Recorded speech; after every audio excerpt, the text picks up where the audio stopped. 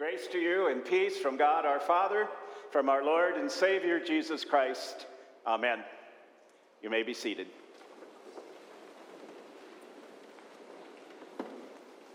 What is the most expensive item you've ever purchased? Well, if you're old enough, and if you're like me, it's probably your house. The question is it worth it? And I guess you'd arrive at the answer to that probably in one of two ways. Maybe you'd be very analytical and objective, and well, we paid this much for it then, and it's worth this much now, and if we would have had to pay rent, there would be this. Or maybe it's more subjective judgment on your part that, yeah, it's a great place to live. Or, ooh, no, we sure made a bad choice when we bought that house. Our scripture readings today are all about choices, and at the heart of it is the question, is it worth it? Today's Old Testament lesson, Moses is speaking to the people of Israel as they're getting ready to go across the Jordan to take the promised land, and he has spent quite a bit of time reviewing for them the history of how they got to be where they were at that time. And he says, when you get there, I want you to do this. I want you to choose life. Life in God and with God. In our epistle lesson today, St. Paul tells us a little bit about that life with God, at least some of what that entails. He tells us that life with God involves first knowing that we are forgiven. This is all in your sermon outline, by the way. Knowing that we are forgiven, and then choosing to be forgiving. Let's consider that for a little bit. Starting, we are forgiven. You've got people seated right here who remind our students in St. Lawrence School of that every day. In fact, that's why our congregation owns and operates the school, so that we can make sure those students and their parents and grandparents know, without a doubt, that we are forgiven. How precious those words are to us. Although sometimes I have to say, I wonder if maybe we should rephrase that and make that statement more of a question. It's easy to do. We just have to change positions on one little word, and we can ask the question, how precious are those words to us? We are forgiven. Did a slight shiver just go up your spine? Or the faintest flicker of a smile cross your lips? We are forgiven. That's the best news ever. Then how do we, I don't know, pretty often maybe, respond to those words? Oh, yeah, that's nice to know, thanks. We don't always consider the true impact of the words. Why do I say that? Well, for one thing, because our church isn't filled to capacity today, or at the 8 o'clock service, or last night, or won't be over at Connect. But if these words had the effect on us that they really deserve, none of us would ever pass up the opportunity to hear them spoken in worship, or to see the visible demonstration and reminder of that in the Lord's Supper, that Jesus is truly present with us and that God truly continues to love us. But other things get in the way. We get distracted. I know how easily that can happen. A couple of weeks ago, a very significant event took place at the construction site for our worship and event center. It's always a big day when at a worship facility, the cross is lifted to its rightful prominent place at the top of the building. No exception a couple of weeks ago. It was a great thing to witness. Or so I'm told. I didn't actually get to see it happen. I could have. I was at the office. I knew it was going to happen on Monday, 2 weeks ago. Slipped my mind. The worst thing is, I was even outside for a bit, I think when it was going on, because my focus was somewhere else. There was a group of men at the far end of the parking lot, and I knew they were discussing an issue that had arisen, and I wondered how they were going to resolve that issue. And out of the corner of my eye, I saw some kind of movement where the Sky Track is, but didn't really pay any attention because there's always something going on there. It wasn't until later when I stepped outside once again, and there it was. I had 3 reactions. One was to kick myself for having missed it. The second one was really a sense of peace, though, that the cross was where it belonged, at the top of that building. And the third one, this is going to make a great sermon illustration someday, because, well, I'm a preacher. And to preachers, everything looks like a sermon illustration, just like to a hammer, everything looks like a nail. I just didn't know it was going to happen quite this quick, but I think it fits perfectly today. But more than just an illustration, it's also an opportunity for us. So let's take a moment right now to look at the cross of Christ again, remembering that because of it, we know we are forgiven.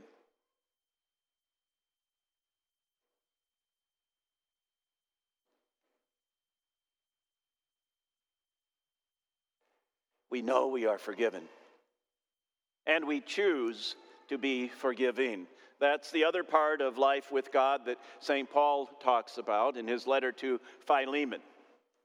Now, apparently this Philemon was a rather wealthy individual, a convert to Christianity who had been a benefactor for the church and for St. Paul. But there had been a problem, and that was that he had a slave named Onesimus, and Onesimus had run away. And when he did, Onesimus somehow hooked up with St. Paul and then himself became converted to Christianity. The occasion of this letter to Philemon is that Paul is sending Onesimus back to Philemon, and he gave him this letter to carry, in which Paul is asking on behalf of Onesimus that Philemon forgives his runaway slave. And the apostle was confident that Philemon, knowing that he had been forgiven, would himself choose to be forgiving. That's all part of life with God. Now, it might be nice if we could either spend more time on this part of the sermon or maybe just stop there. I'm talking about knowing that we're forgiven and choosing to be forgiving. Those are important topics, good things for us to be aware of, but we can't stop there because we've got some words of Jesus that we need to deal with. Words where Jesus tells us that this life with God involves seeking to love God more than anything else, to be willing to suffer for his sake, and even to abandon, to renounce all that we have for his sake. Which brings us back to the original question. Is it worth it? That's really the question before us. It's the question that Jesus was posing to those who were beginning to follow him. And he said, well, let me tell you what you're in for here. Are you willing to leave behind family and possessions to sacrifice your life for Jesus? It's asking a lot, isn't it? A whole lot. Is it asking too much? Is it worth it? How would you answer that question? Before you answer, consider this. As God was planning to send his Son into the world, do you think he asked if it was worth it, if we were worth it? No, he didn't stop to ask that. He already knew the answer. He had known from eternity. He knew from before the creation of the world how we would mess up his creation and what he would have to do to fix that, what he would choose to do so that we could live with him forever. And he did not hesitate for a second, which is why we know that it is worth it, that he is worth it, whatever it takes to follow him. We still need to ask the question, though, even though we already know the answer. We need to ask the question so that we can do what Jesus says to do, and that is to count the cost. So we're not caught off guard when we have to make a choice between Jesus, something else, because we already know that he's worth it. So now let's look again at those words from our Lord. Portions of them are printed in your sermon outline as well. Here's what he says. If anyone comes to me and does not hate his own father and mother, he cannot be my disciple. Oh. Whoever does not bear his own cross and come after me cannot be my disciple. Oh.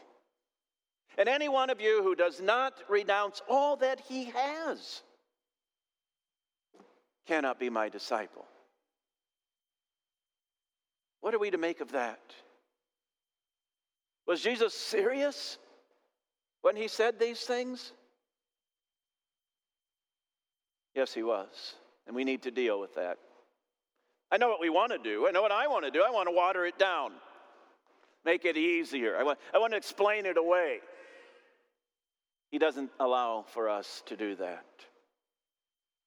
So let's take a look at each of those admonitions. First of all, the one to hate your family.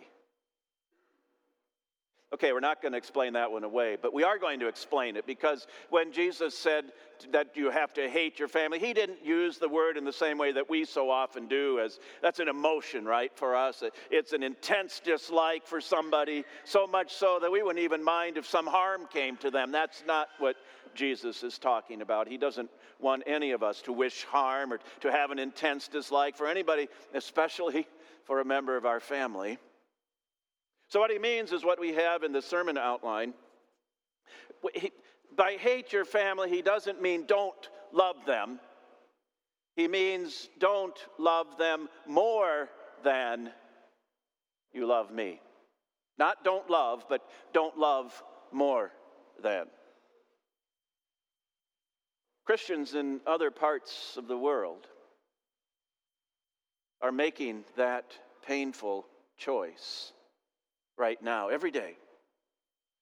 They haven't stopped feeling love for the members of their family, but sometimes members of their family literally hate them for converting to Christianity. And so these new Christians have decided that they have to be willing to leave behind their family in order to follow Jesus. They have decided that it's worth it for them to do that. So far, most of us, probably all of us, have been spared from having to make that kind of a choice. And probably the same thing is true with the second thing Jesus talks about, bearing your cross. Well, we talk about that sometimes, don't we? Having a cross to bear, sometimes poor health, or a financial setback, or other disappointments or challenges. We think of a cross to bear. I've even heard that sometimes teachers might consider a particular student to be their personal cross to bear. Well, none of our teachers, of course. But we use that word in many different ways. When Jesus spoke these words, he meant only one thing, because it could mean only one thing at the time. Somebody who bore their cross was carrying it to their execution, as Jesus did on Good Friday. We know this, too, happens all too frequently in other parts of the world, even though we have not yet faced that. We've escaped the kinds of experiences that Jesus is talking about in the first two requirements of discipleship. How about the third one? To renounce all that we have, our possessions. Hard to imagine doing that, isn't it? To walk away from all that we have. But you know what? We've had two examples this past week of people who have done at least something like that. We've been watching Hurricane Dorian for almost 2 weeks now. We've seen these kind of radar images, watching the track. And maybe you've seen some of the coverage of the aftermath as homes have been destroyed. And when they're talking to people who are looking at only rubble, obviously those people are devastated. But then so often they'll say something like, "At least I'm still alive. At least my family is still alive." And that's what really matters. And then, with sadness, of course, they walk away from what they once had. Somebody who did something like that anyway, voluntarily, you might recognize this face, maybe not. This is Andrew Luck, formerly quarterback for the Indianapolis Colts. He retired at the ripe old age of 29 years old. Took quite a bit of flack for that. And also, we're told, left on the table perhaps hundreds of millions of dollars in potential future earnings. But he decided it was worth it to him to do that for the sake of his health. He suffered all kinds of injuries over the years. Well, you know, maybe we've dodged a bullet this time as well. Hurricane Dorian hasn't touched us. We are not abandoning a lucrative career. We don't face the choice of whether or not to renounce all that we have, to love the Lord more than we love our possessions. Well, actually, though, we are confronted with that choice, and quite regularly.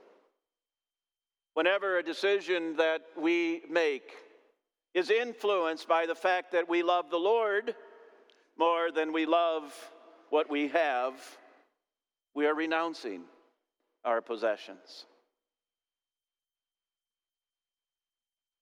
It's good to think about that, because possessions are one of the greatest threats to discipleship today. It was true then, as Jesus knew. That's why he said it.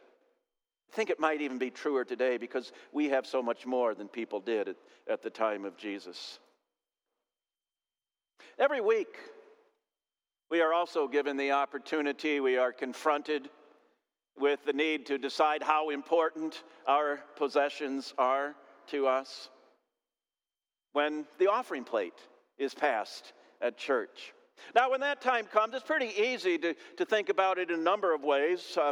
Quite often, I'm sure we think about it as our time to say thank you to God for all that he's done for us, and it certainly is that.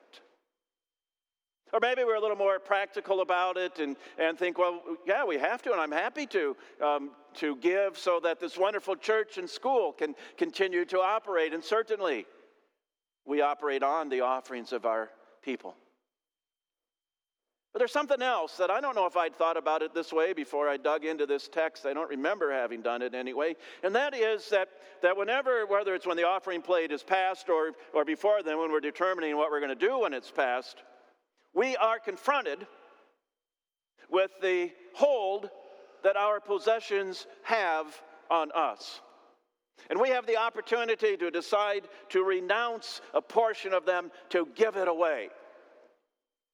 So you're welcome. You didn't know we were doing you a favor, did you, when we passed the plate? But actually we are. Because this, too, is a part of discipleship. A part of life with God. Life that's willing, if called upon, to leave behind family, to suffer martyrdom, to sacrifice possessions. A high cost? Oh, yeah. Is it worth it? Absolutely. Amen.